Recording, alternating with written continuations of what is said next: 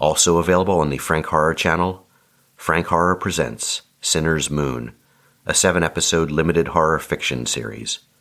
Suitable for mature audiences only. Listener discretion is advised.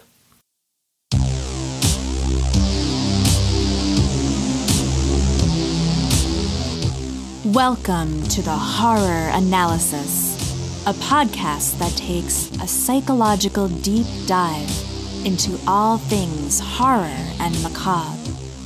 Here are your hosts, Frank Horror, writer, director, filmmaker, and podcaster with a background in counseling psychology, and Dr. Elliot Rotman, a clinical psychologist with a background in acting and the arts.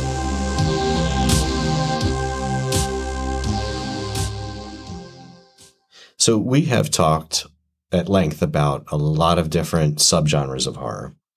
And one of the things that is apparent is that there are no clear distinctions. A lot of them can blend and bleed into each other, no pun intended. You may have something that's a body horror, and it may have a supernatural component. It may have a cosmic horror component. I think the subgenres are much, much more fluid in terms of how well they go together.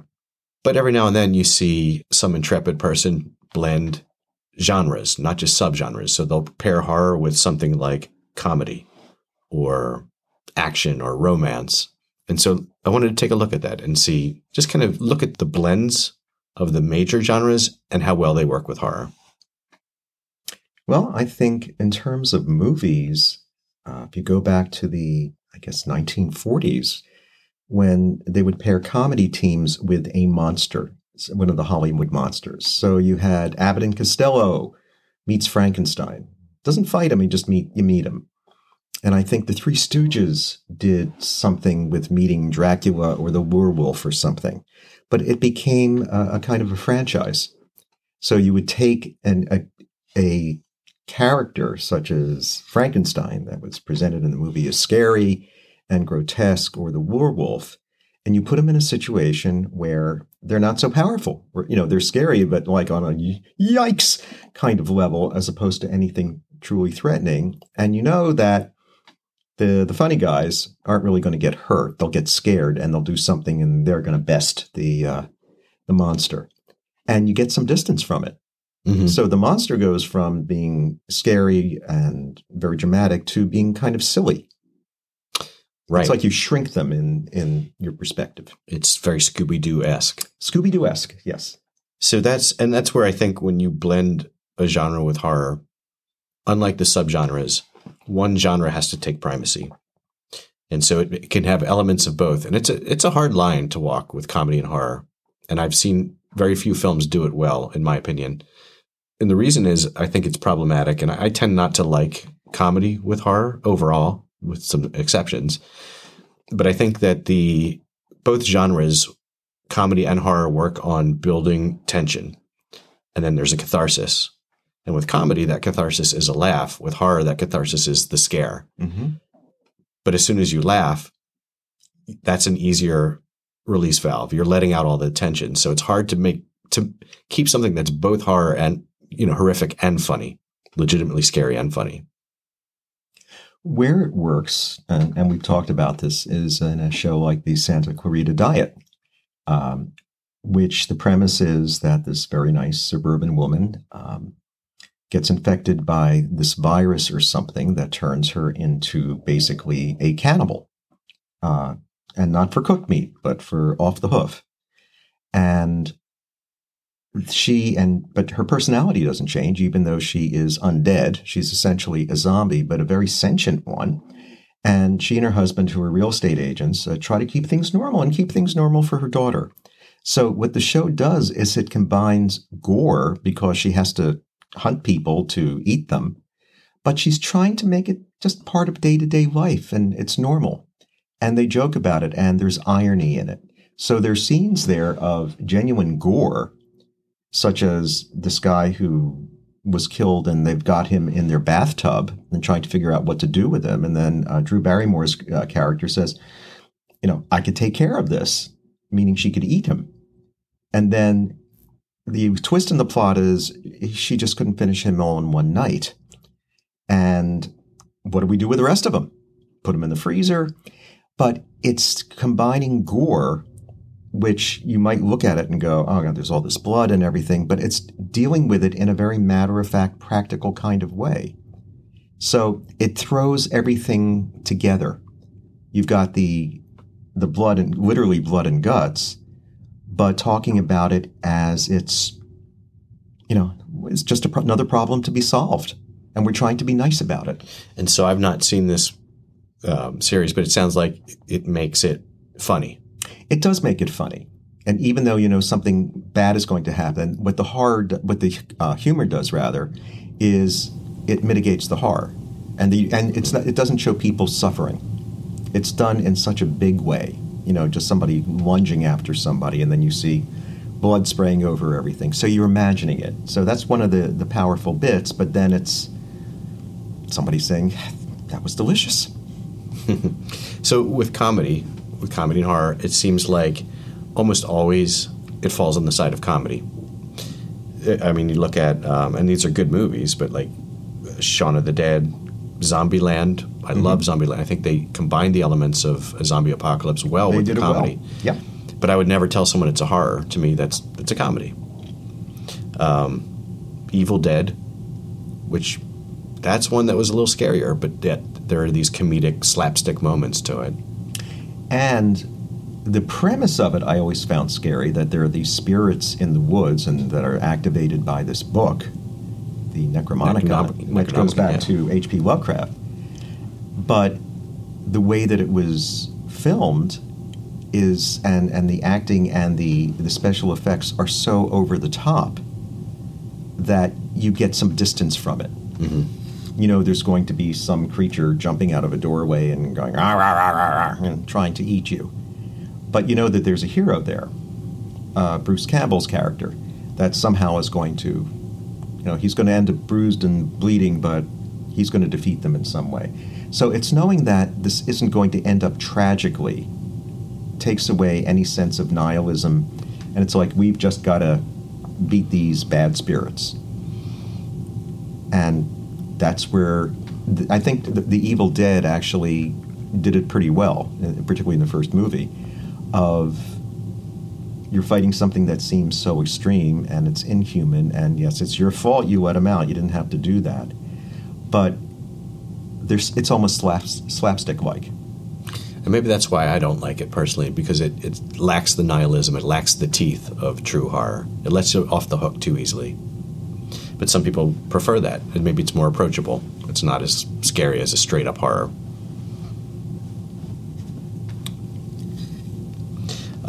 You're wrong. Damn you, Elliot. Damn you! I mean, I'm not against the use of... There's comedy. I'm not against the use of comedy or light moments in horror in general. I think it serves a purpose in terms of endearing the audience to the character. Yes. Because it homogenizes things. Mm-hmm. Yeah, no question. And we put a value in society on being funny. Like, how many times have you heard someone talking about someone that you haven't met yet? Oh, you like them, they're funny. There's a value to that. And look at shows like Seinfeld or Curb Your Enthusiasm. Funny shows. The characters themselves are awful people. Right. Extremely character flawed. If we met them in a non-comedy setting, we probably would be very averse to these people. Mm-hmm. But we get endeared to them because their situations, their reactions to them are funny. Right. And so, again, humor does serve a valuable purpose. I think it just undercuts the horror too much, though, when used too often. So what other genre combinations are there? Well, here's an interesting one. Is most people don't think about it, but I think you could look at and make a case for the combination of horror and romance. And I've got two specific examples for that. One being King Kong, because that was a classic monster movie, which we've discussed in a previous episode. But it was a romance, too. It was a kind of an offbeat romance between a giant ape and a woman, but a romance nonetheless. Now, I never really thought of King Kong as a horror film, in that you knew what Kong was like in the beginning, and Kong only got scary when he was taken out of his element. When he was king of the island. You didn't think he was scary on the island, though? They had this big buildup of, the giant walls, and he's coming, and, all the suspense of the drum beating, and you're like, what is coming around this? Yeah, I see that. But it was like once you saw him, it's like, okay, it's this really big ape, and he's all powerful. But he got humanized at the end. It's true. He did. King Kong ultimately is a romance. And you empathize with Kong because when they have him chained up and they're displaying him, it's like, this is abuse. This guy should not be here. And those that are doing it are going to be punished. Mm-hmm. In the end, the real monsters were the people. Yes, absolutely. And he's a tragic figure. And that's the lasting power of it. I think it was helpful that he was an ape too. So we can at least have we can draw some line from ourselves to this species. Had it been a giant lizard like Godzilla, that sort of empathy wouldn't have been there. But we've evolved from apes. And so there was a humanistic quality instilled in this character already to begin with. But then when he started to act tenderly with, I forget the name of the character. I know Fay Wray was the actress. I don't remember the character's name. But that's when you start to develop empathy for him. Yes. Yeah, Godzilla wouldn't have worked. I don't think his arms were long enough to hold her. He's sort of like, a T-Rex kind of thing going on. Right. Wouldn't have worked well. But there are other combinations. I think there's romance. There is romance in this. And also another horror movie, which is, this is a classic horror movie that I would say is a romance, is The Phantom of the Opera. Mm-hmm. And you've got this misunderstood creature, human, misbegotten human that is using music to try and charm his love. And it's interesting in Phantom, the whole reveal is when he takes his mask off and he's deformed. That's really it. Otherwise, you always know he's a person. Mm-hmm. And simply that in the Lon Chaney version in particular, that he was ugly, that he was terribly deformed. But it's that image that makes it a horror film but again, he becomes a tragic figure as well. And right. And at the time, this was a part of other, Universal monster movies. And so it was categorized, it was lumped in as a monster movie. But again, with the King Kong and Phantom of the Opera, I would argue that you're blending the genres with horror. They have aspects of horror. But again, one genre steals that primacy, and it's that romance element. And the romance element also runs through that whole Twilight series. Oh, yeah, I didn't see those. Well, I think it's just even the books and or the one that was on HBO, was set in the South with incredibly attractive vampires. True Blood. Uh-huh. So with True Blood, you had vampires, but there was romance in it.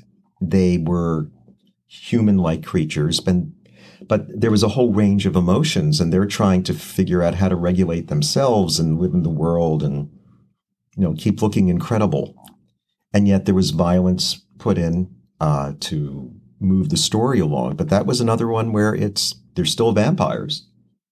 But again, it's the fact that they looked human, because Hollywood made vampires romantic. The way that they were portrayed originally, not just in modern times, but in literature going back hundreds of years, they were usually horribly grotesque, deformed. And it was Hollywood with Bela Lugosi, and they became smooth-talking counts in tuxedos, and made them much more accessible. So there's that approach and repulsion, and turning them into bats. That bats are seen as scary, very unrelatable creatures. That's where the horror element came in. And then through movies and through literature, they become romantic figures, almost really attractive figures that they can offer you an alternative lifestyle that could be really appealing. Sure. You live forever. Right. I mean, there are drawbacks with that. You have to drink human blood, but... And the other show, What We Do in the Shadows, another one that combines elements of horror in that they're vampires, and they do drink blood, and there is, there is some killing, but they're also living in the current TV version on Staten Island, have to deal with roommate issues. And they're also, the humor is that they're all kind of naive. And some of them are still kind of in their minds living, 400 years ago when they were some other creatures. So it works if you accept the premise and you kind of go with it and recognize, I think, that you're not really going to be scared. There's simply elements there that are going to maybe be surprising in a moment or shocking for a moment. But ultimately, you realize these creatures are not, they're the ones, and what we do in the shadows, placed in these situations that they're trying to figure out the meaning of their life. Mm-hmm. They just happen to be arrogant and clueless. And now, so with those genres, agreed that especially with comedy, you go in with the premise of I'm not going to particularly be scared here. Right. However, I do think there is a genre blend that works pretty well and that it still can be scary. And my opinion is that action horror can still have some bite to it. It can be packed with action, but still instill fear. And so some classic examples of that would be Aliens, James Cameron's sequel to the original Alien. Right. That was arguably an action flick. Absolutely. And Predator, along those same lines. You have Arnold Schwarzenegger fighting this monster in the jungle. So it's got that classic action hero trope. But at the same time, he's not fighting, Colombian drug lords or, kidnappers or, you name it. He's fighting an alien that is more powerful than he is, that kills in savage ways and, is hunting humans. So I think if we have one genre that is going to continue to prop up horror as genre mix, action horror is the one that is sure, proven makes to do sense. it. And speaking of aliens, the very first Alien movie, which was, 1979 or right. Could be said that was a blend of sci-fi and horror, but that was primarily a horror film. It was set in space. It had science fiction elements, but that was a classic horror monster movie. Absolutely. That also combined elements, let's say, of The Thing, because something is on board that you can't fathom. It seems to be smarter and stronger than you are. And then it also combined elements of body horror Mm-hmm. and gore, and you're fighting something that you don't know how to fight. And you don't see it at first. Like that film, you went, other than the chest bursting alien, you went long stretches without seeing the alien. You would see signs of it or a glimpse of its tail or something.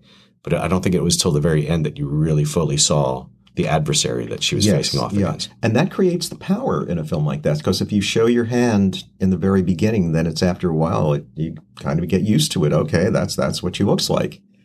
But it's like, what could it be? How much more of it is there? And there are other examples of sci-fi horror where, again, I think sci-fi is the setting or the element, but horror really is the primary genre. So I think that's an important point, that for horror can be played out in just about any element.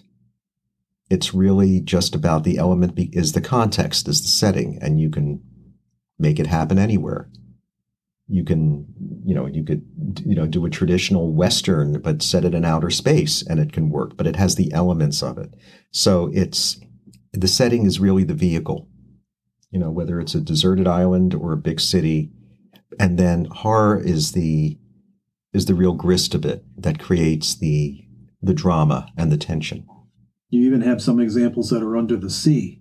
Undersea stations, research stations, down at the bottom of the trench and all that. Leviathan was a movie. Yeah. And again, it's like being in space. You're in another world, and you can't survive just by, if you leave your space of safety, you're not survive under the ocean. Yeah. In some cases that works when you have your setting like Leviathan or your Event Horizon horror set in space. In other cases, it's the last resort for a hackneyed slasher film. So like Jason, after they ran out of all the Jason ideas, they sent him to space. And that's it. That wraps up our first season here at the Horror Analysis. I want to thank everyone for listening. I hope that you found it interesting, informative, and I certainly hope that you come back for season 2, because we have a lot of interesting topics that we want to delve into and kind of take the show in a bit of a different direction. So once again, thank you for your continued morbid curiosity, and we look forward to seeing you in our second season. The Horror Analysis is a Frank Horror production and is brought to you by Frank Juchnowitz, Elliot Rotman, and William Rizzo. Audio engineering and the original theme music to The Horror Analysis were provided by William Rizzo. Audio editing provided by Frank Juchnowitz. Sound mastering was provided by David Parsons. The opening credits introduction was voiced by Christine Matshai. To learn more about our show, visit us online at frankhorror.com.